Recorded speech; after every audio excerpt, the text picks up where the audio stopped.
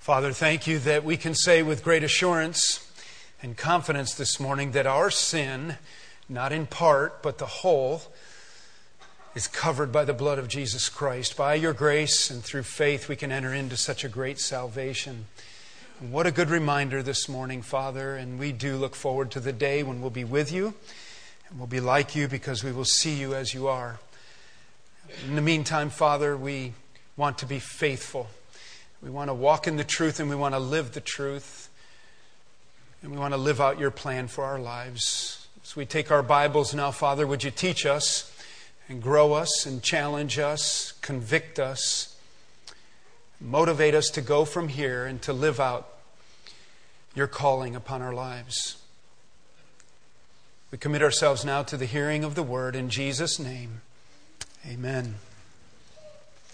I was interested to note last Sunday that sometime after late Saturday evening, one of our guys in the church posted on his Facebook account a story about what he and his wife had experienced just last Saturday at a restaurant. They were sitting at a restaurant eating, and I printed out the Facebook story. It's in pointed terms. Now, I don't do Facebook. Make sure you know that.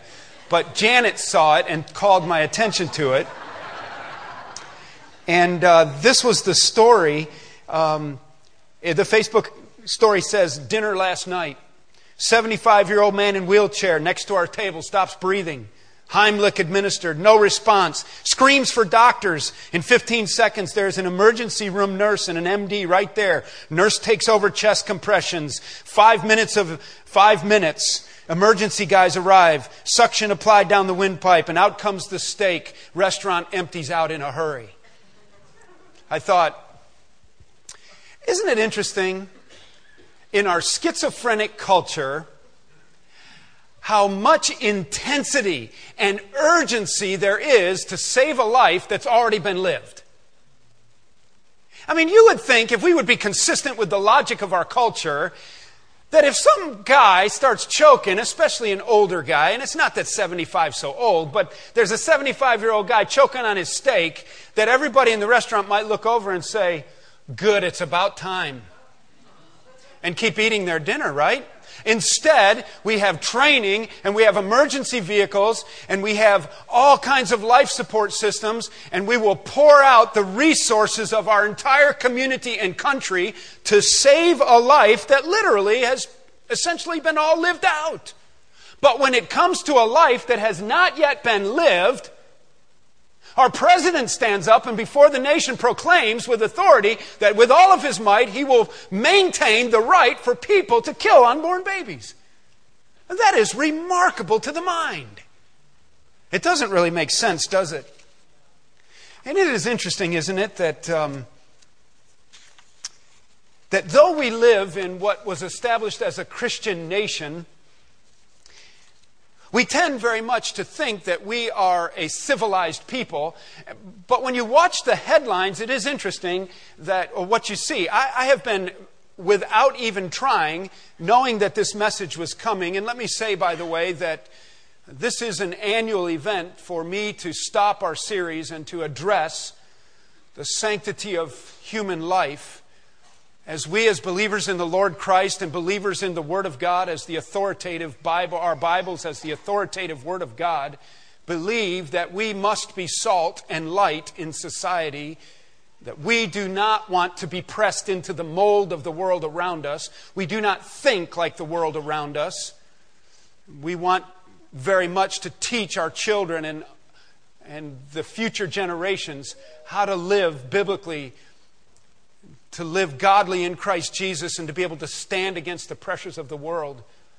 I fully recognize on the one hand that this is a very politically incorrect topic to address with any sense of authority or opinion and conviction. This is one of those subjects that has become very acceptable, that each person is to do what is right in their own eyes on. I also recognize, and I want to say very carefully, that in an audience like this, that there are many who have experienced sinful decisions of the past that apart from the gospel of Jesus Christ, they would haunt and drive you crazy. And so I very much want to preach with strength and conviction, but I very much want to preach this morning with love and grace. I want you to know right off the bat that I'm not here to beat anybody down. I'm here to take a stand that our church, in the series in which we find ourselves in January, examining ourselves, that are we the church God wants us to be? Are we living up to our potential? That we will never be the church God wants us to be if we are not willing to call sin, sin. And if we are not willing to love sinners, if we are not willing to make a stand on the things that God has spoken about in His Word, then in a manner of speaking, we're not of much use to God. Why are we here? We want to be salty salt, don't we? We want to be a bright light. And so I think it is important to address this topic. And so knowing that it was coming, I have, without, as I said, any effort at all, collected numerous headlines just since the first of the year. One caught my eye because I thought it was so heinous.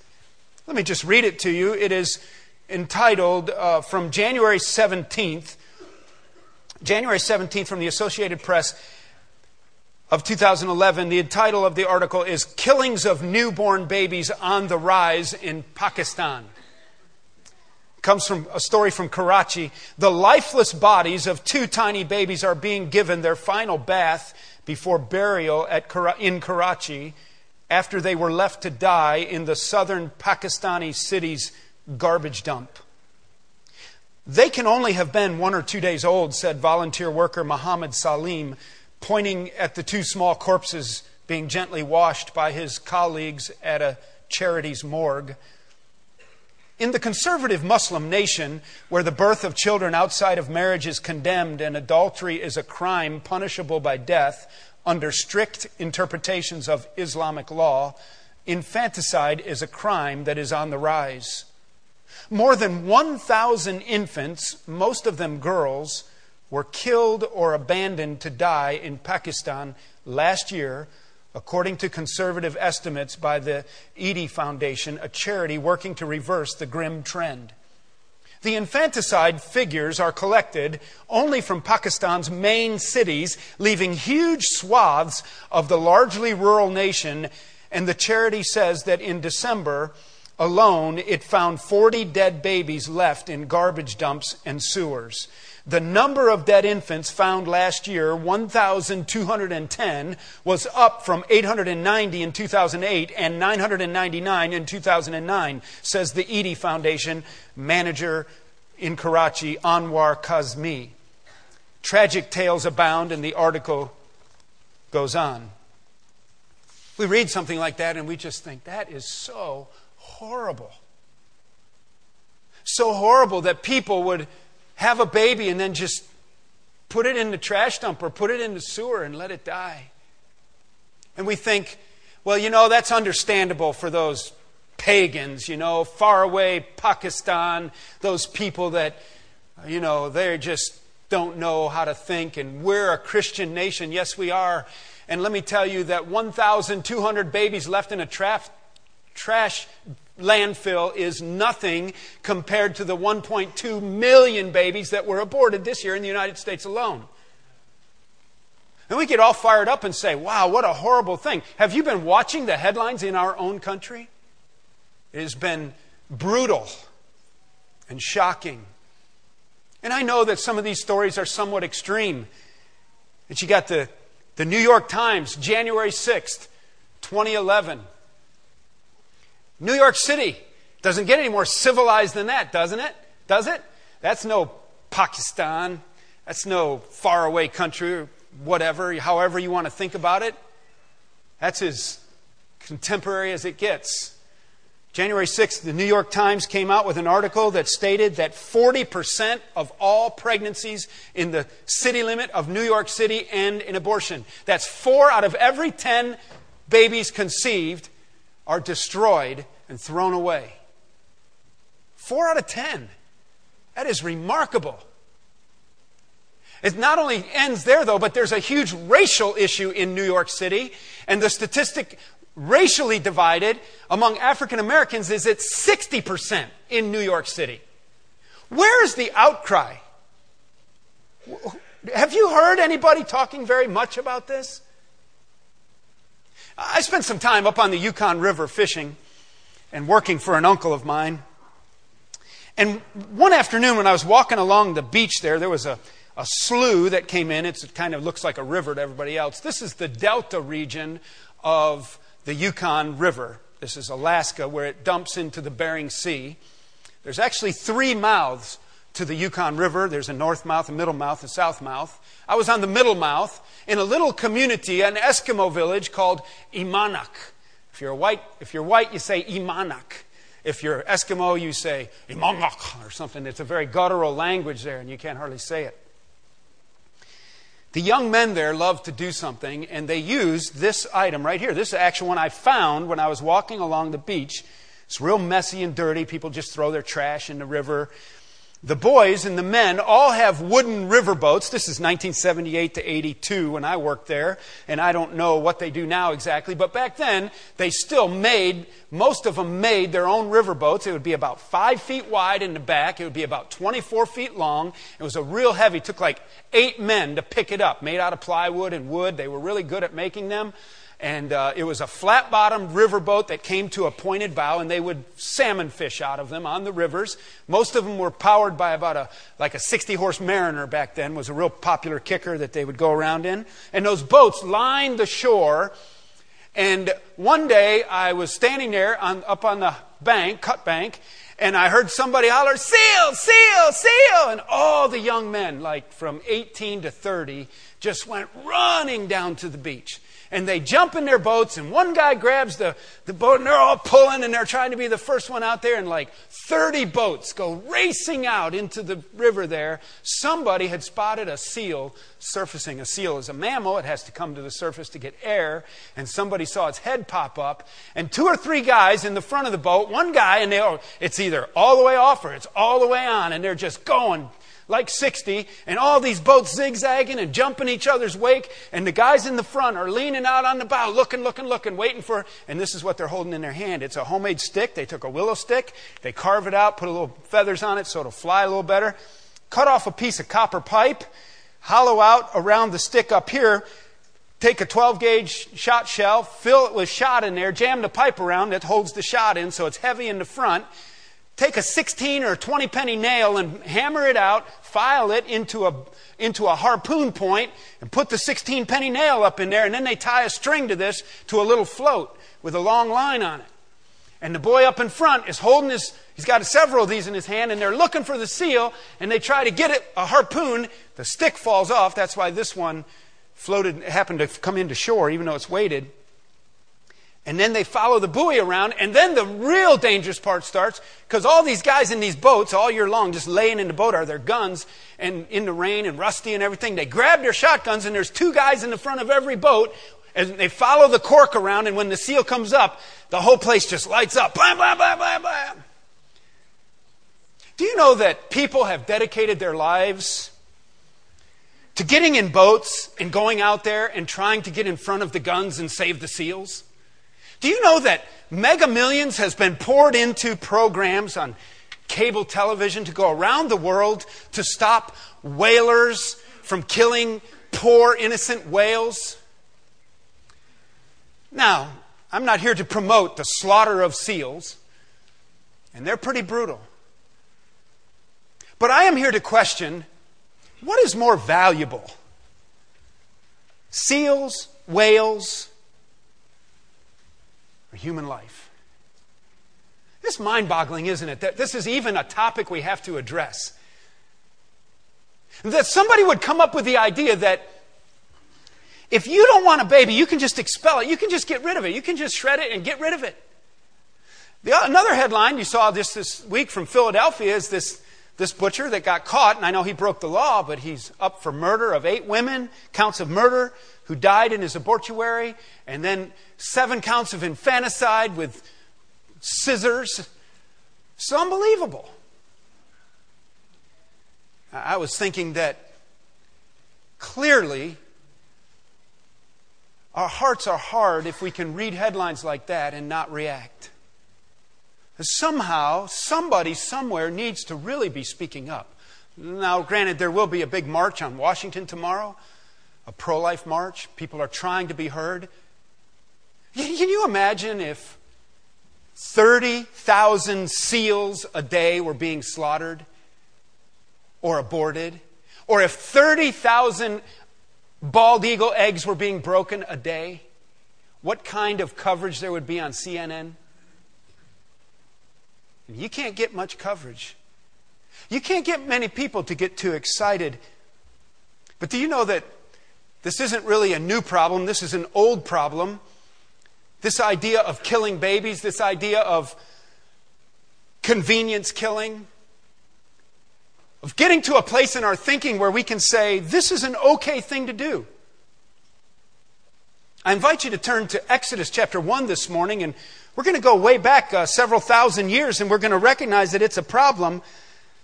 By the way, right now in America, they tell us that the statistic average of abortion across our country is 22%.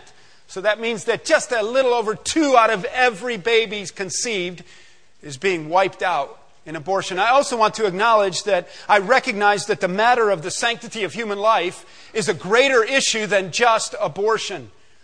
And that we live in a time where we have issues on the extremes of life. It is becoming more and more popular to regulate suicide. It is becoming available to be able to go on suicide vacations. It's a vacation you don't come back from, but you can go on it, and you can stop and think that it actually has a logic to it, isn't it?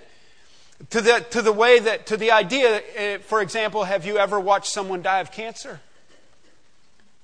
And if you've watched someone or ministered to somebody, you think, I don't want to go through that. We also have a growing problem, though, that as we lose our moral footing in America, and as we depart from the standards of the Word of God, and as we depart from being a Christian nation, we recognize that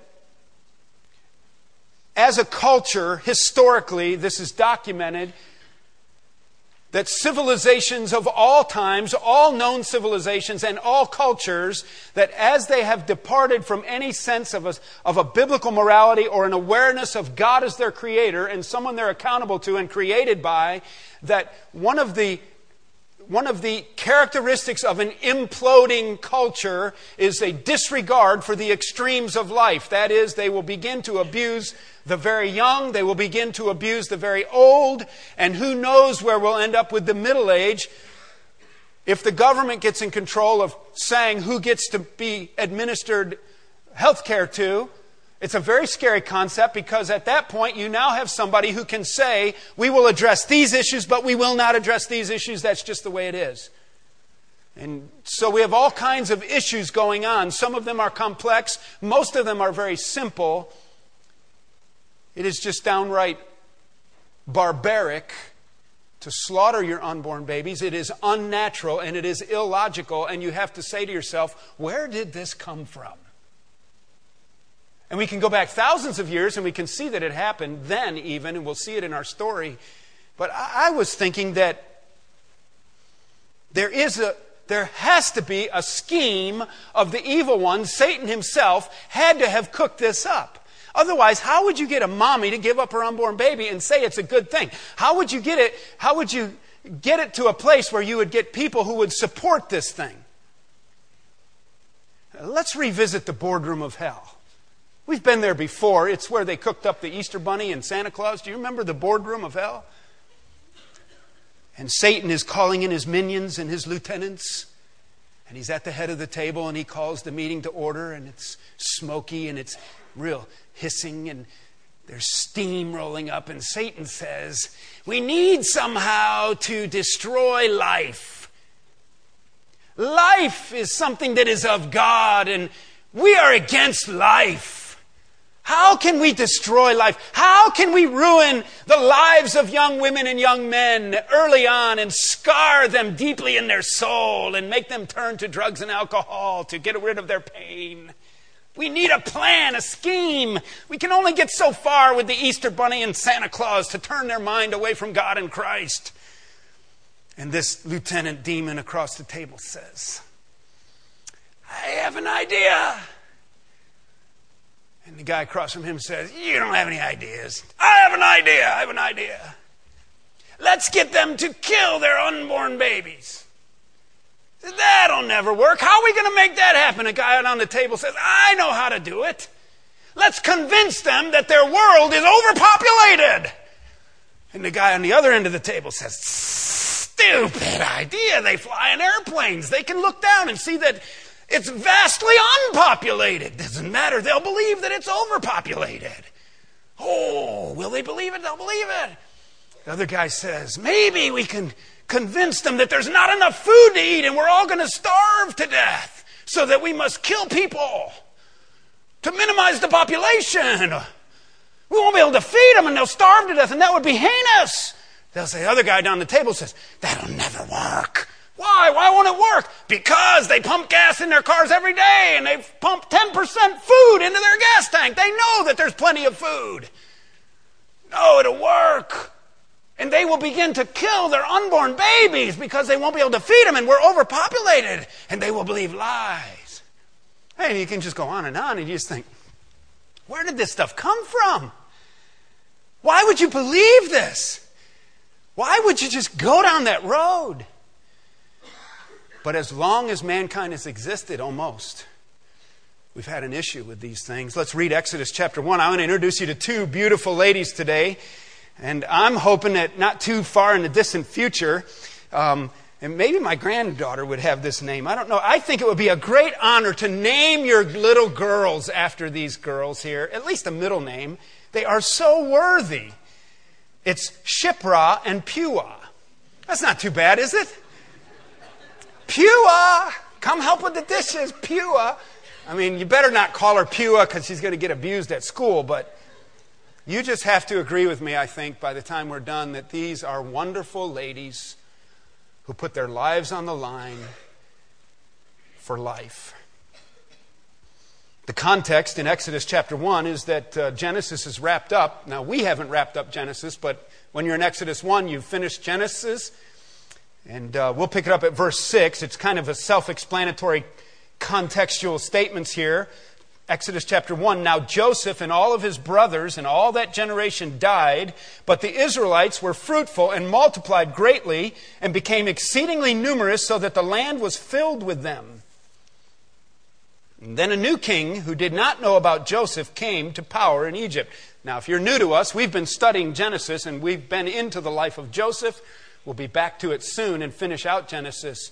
But you recall that Joseph was taken into captivity, then his father and his brothers came down to be saved from starvation, and there they were, and there they began to grow into a people group and into a nation that God had promised would happen. Remember, in the Abrahamic covenant, he said, for as many stars as there are in the sky, that's how many people will be in your family. And you're going to be a great nation, and it's going to just grow. And that's what's happening. And so verse 8, then a new king who did not know about Joseph came to power in Egypt. Look, he said to his people, the Israelites have become much too numerous for us. Come, we must deal shrewdly with them, or they will become even more numerous. And if war breaks out, we'll join our enemies, fight against us, and leave the country. So they put slave masters over them to oppress them with forced labor, and they built Pithom and Ramses as store cities for Pharaoh. But the more they were oppressed, the more they multiplied and spread, so that the Egyptians came to dread the Israelites and worked them ruthlessly. And they made their lives bitter with hard labor in brick and mortar and with all kinds of work in the fields. And in all their hard labor, the Egyptians used them ruthlessly. The king of Egypt said to the Hebrew midwives, whose names were Shiphrah and Puah, when you help the Hebrew women in childbirth and observe them on the delivery stool, if it is a boy, kill him. But if it is a girl, let her live. The midwives, however, feared God and did not do what the king of Egypt had told them to do. They let the boys live. And then the king of Egypt summoned the midwives and asked them, "Why have you done this? Why have you let the boys live?" The midwives answered Pharaoh, "Hebrew women are not like Egyptian women. They are vigorous and give birth before the midwives arrive." And so God was kind to the midwives, and the people increased and became even more numerous. And because the midwives feared God, He gave them families of their own. And then Pharaoh gave this order to all his people: "Every boy that is born you must throw into the Nile, but let every girl live." Incredible, isn't it? Let's look at our two sets of key characters. First of all, we have the wicked king. And I want you to see, number one, first of all, that he is a ruthless king. It uses the word twice in the passage. As he began to get nervous about what was happening in his country, this group of people that was once a minority group is now growing. It is becoming a vast group of people. It is out of control. He is very concerned for socio-economic reasons, but not the least of his concerns is a military coup type problem, that if an enemy catches on, comes in to attack, that the people within them are so great and so powerful that they would join in and ally with the attacking nation, and Egypt would fold. So he redoubles the effort to control them, breaks them down into groups, puts masters over them, drives them mercilessly out of a ruthless heart. And we know that he's a wicked man. And then he realizes that they're still continuing to grow. And so, secondly, we see that he is a heartless king, because he calls the Hebrew midwives in for an audience. And we would assume that Shiphrah and Puah are representative of many midwives. I would say that with a population explosion like the Hebrews were experiencing, that they must have had dozens or dozens and dozens of midwives, and that perhaps Shiphrah and Puah were administrative or recognized as influential. Maybe they were the teachers of the midwives. We don't know. But they are named, and we know their name today, and I think the reason the writer put it in there so that we could honor these ladies. Historians debate which Pharaoh or which king of Egypt this was. He is a no-name. And so a powerful man goes down in history as unknown, and two marvelous ladies who took a courageous stand are well known to us. You need to know their names and just thank God for people like them and for them. But he calls them, and he has a new plan. Here's what we want to do. When, verse 16, you help the Hebrew women in childbirth and observe them on the delivery stool. The Hebrew literally there is 2 stones. They evidently had some kind of a sitting up arrangement for giving birth, was their culture, their tradition, and how they allowing gravity to help the process. When they're there and the baby comes, basically, and as soon as you can recognize that it's a boy, kill him. Basically, I guess they were just kind of let him drop on the floor, or, whatever it takes. Sorry, he was stillborn. And if it's a girl, let her live. He's trying to control the population. What a heartless king. I have to ask myself, what kind of guy would call the midwives in? What kind of heart does it take? What kind of mindset does it take to call the midwives in and say, here's what I want you to do when you're delivering baby boys, kill them? And it occurred to me, the exact same kind of heart that sits on our Supreme Court in 1973 and says that if a woman wants to, she can vacuum out any unborn baby out of her body. The exact same kind of mind and heart. The exact same kind of mind and heart of a president who will stand up and say publicly this week that I want my girls to be as free as any boy. Therefore, I will always fight for the right to abort babies so that a woman doesn't have to be hampered and hindered in her own body. How can God bless a people whose leadership talks like that and makes decisions like that? It's scary. It's scary. That's the kind of heart. That's the kind of mind. But then I ask myself, maybe you're not too far from it if you can just live your life and pretend it doesn't happen. Maybe we can just isolate it, talk about it once a year, and then that's it. Feel good about ourselves. He was a ruthless king. He was a heartless king. But I want you to see in verse 17 that when the midwives refused to carry out the orders, that it was because they feared God, and that immediately brings a whole new light on the text, and we realize right away that there's something else going on here. And thirdly, he's not only ruthless, heartless, but he is a godless king, and we see now that we have a battle of worldviews going on, don't we? We don't just have a wicked king making selfish decisions, trying to protect his turf.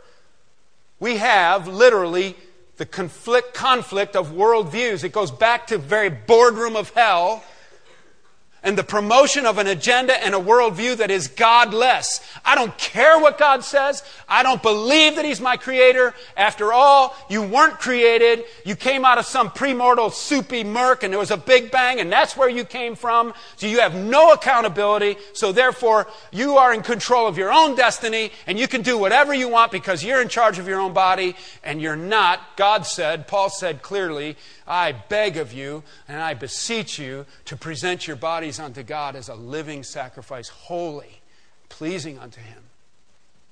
God regularly calls for us to control our bodies. Is it any wonder in the world in which we live with the abuse of the body that's going on at all kinds of levels?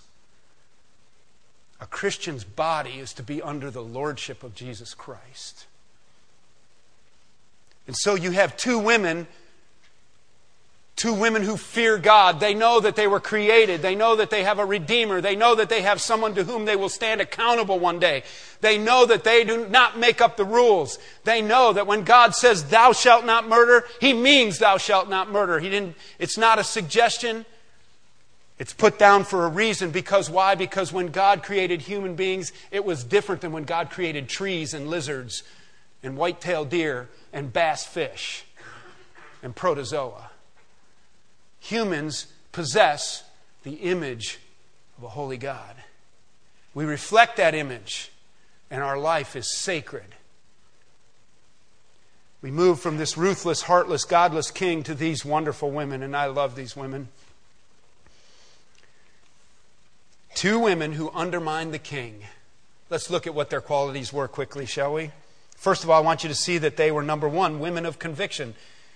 They refused to obey him, verse 16. His rule was to kill the baby boys. They refused. They did not cooperate because in verse 17 it says, the midwives, however, feared God. The first thing that we learn about them is that they were God-fearing women. That word fear of God is something that's a little bit confusing to some people. Why should I fear God? I want to have a loving relationship with God. Indeed, you do. I want Abba, Father, Papa, Father, God. I want to crawl up in God's lap and let Him love me. I don't want to be afraid of Him. I was afraid of my earthly father. Listen, it's like this. When little Vanny was out playing softball over at Johnny and Tommy Simon's house, and he heard Papa Marceau whistle, I could hear that whistle no matter where I was. And I dropped everything and I ran home, because when my dad whistled, it meant, I want you home right now. And I knew that if my dad said, I want you home right now, he wanted me home right now. And I was afraid of him. I respected him. I knew that he ruled the roost. I knew that he was in charge. But I want to tell you something else. I was never afraid of my dad. I knew that nobody in the world loved me more than my dad. I knew that he regularly helped me, and I remember walking across the Montgomery Ward parking lot at the Dixie Square Mall in South Chicago, Illinois, and I was like 12 years old, and I realized for the first time that I in public was holding hands with my dad, and I pulled my hand away. I can remember that moment today. The first time I was self-conscious that I was old enough as a almost teenager to realize I'm holding hands. I shouldn't hold hands with my dad. I never questioned my dad's love, but I knew that he was in charge and that it was the right thing to obey. That's the kind of thing we have here. He's not an abusive Heavenly Father. He's not an abusive Heavenly Father at all, but He is a God of righteous judgment and wrath who rules in total perfection, and He rules the world. Why would you think that you shouldn't be afraid of Him in the sense that we stand in awe and in humility and in tremendous subjection to God?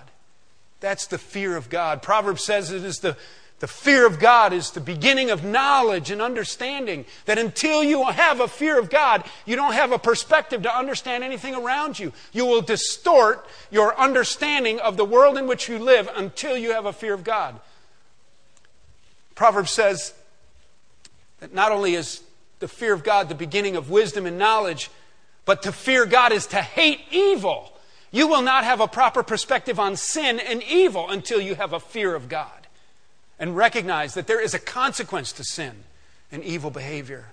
These women were women of conviction. They feared God. And Luke chapter 12 and verse 4, we'll not take time to turn there, says, Jesus said, "Why would you be afraid of people or men who can kill your body? Rather be afraid or fear God who can cast your soul in hell forever." These women did not fear men, they feared God. And like the Apostle Peter who said, "I would obey God rather than men." You want to define the parameters of civil disobedience? There is a proper place for civil disobedience, and it is this. It is when the rule of man directly contradicts the rule of God, you always obey the rule of God no matter the consequence. Yes, we render to Caesar what is Caesar's. But when Caesar asks me to violate biblical principles, I don't do it. Doesn't mean I blow up buses. I don't blow up parades. I just quietly say, I don't do that. And whatever the consequence is. These women were women of conviction. Not only that, though, they were women of courage. Look at verse 17 quickly. The midwives feared God. There's their conviction. And they did not do what the king of Egypt had told them. Listen, there is no court system. There is no attorney to defend these ladies. This is, you disobey the king, your head rolls. That took courage. They put their very lives on the line to save these babies. Women of conviction, women of courage. Not only that, though, they were women of compassion. Look what it says. And they let the boys live. Do you know that midwives love babies? They're not going to kill the babies. What's wrong with that king? They were women of compassion. Can I tell you that on this topic, we need to be known as a church filled with grace and love and compassion. I know that I can get strong and preach and call for conviction. I don't think that we go out and stand on sidewalks and hiss at young girls who are walking into an abortuary. I don't think that's what Jesus did. In fact, I know it's not what Jesus did. Do you remember, picture this in Luke 7? Because I love this little lady too. We often talk about her on days like today. In Luke chapter 7, that woman who came to Jesus, the Pharisees stood around. She went up to Jesus and she broke an alabaster jar and poured perfume on him. And then she was weeping and she got down and she cried. Her tears fell on Jesus' feet. She pulled the pin out of her hair and let her hair drop, and she began to wipe his feet with her hair. And the Pharisees standing around said, "That's a sinful woman. If he knew who she was, he wouldn't let her touch him." That tells you what kind of a sinful woman she was. And what did Jesus say? "I came into your house to eat, and you didn't even have the common courtesy to wash my feet with a bowl of water out of the tap. And this woman hasn't stopped washing my feet with her tears." You think you don't have sin in your life like she has? Do you see the brokenness? Do you see the weeping? The reason is she has deep sorrow for her sin, and she has been forgiven much. And people who have been forgiven much love much. Woman, your sin is forgiven. Do you know that this is the answer to the abortion and all of these moral issue problems? The gospel of Jesus Christ. Apart from the gospel, you will never find relief from your plaguing conscience. You don't need to come to church and be beat up on it. You need compassion and grace, and you need a loving Heavenly Father. I had a young man leaving the first service this morning. He had tears in his eyes. He said, "Pastor Van," he said, "I'm responsible for an abortion. And my mom drove us there. And he said, the only answer, the only way I keep from going crazy is the gospel of Jesus Christ, that I am forgiven by his grace. And the will of God starts brand new in my life now. We can't undo the past. We can only move forward. And these midwives are a model of compassion, aren't they? That we can emulate. But they also end up being women to be commended. Look what it says.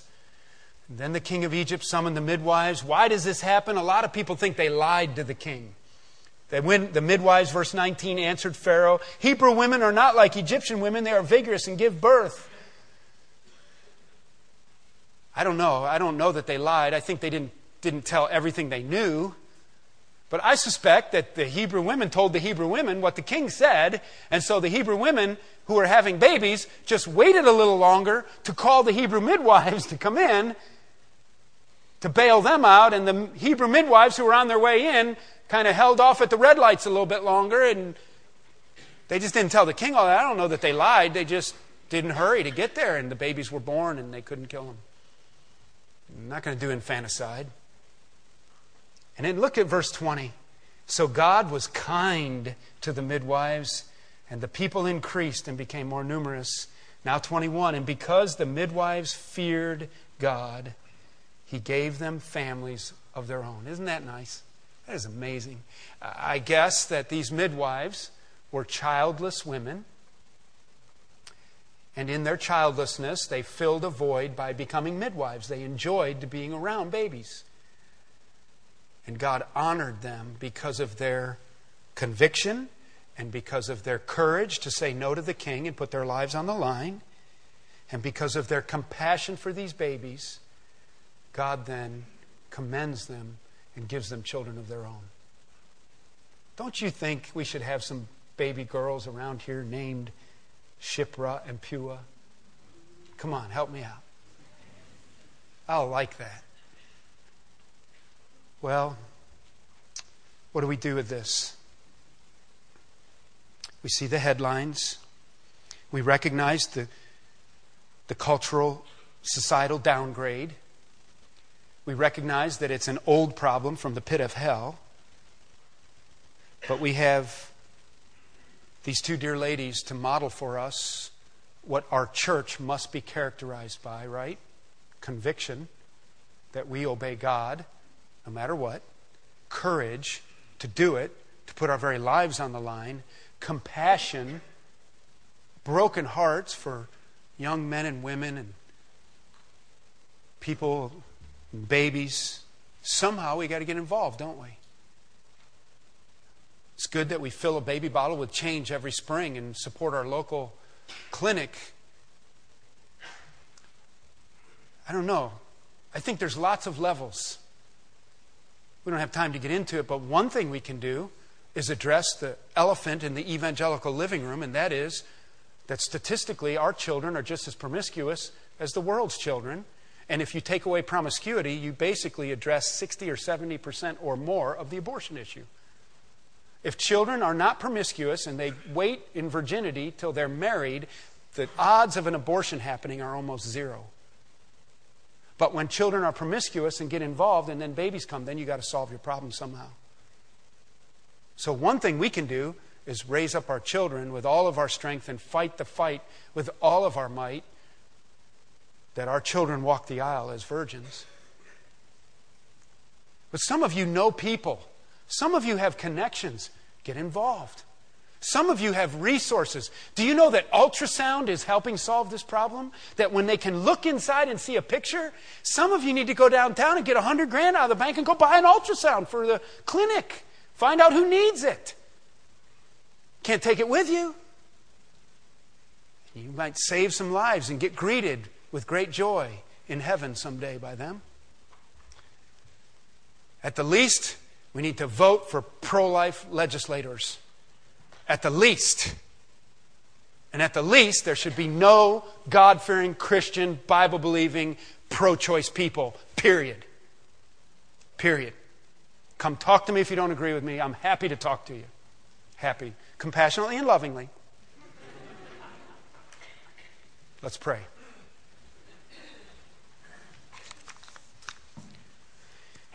Well, Father,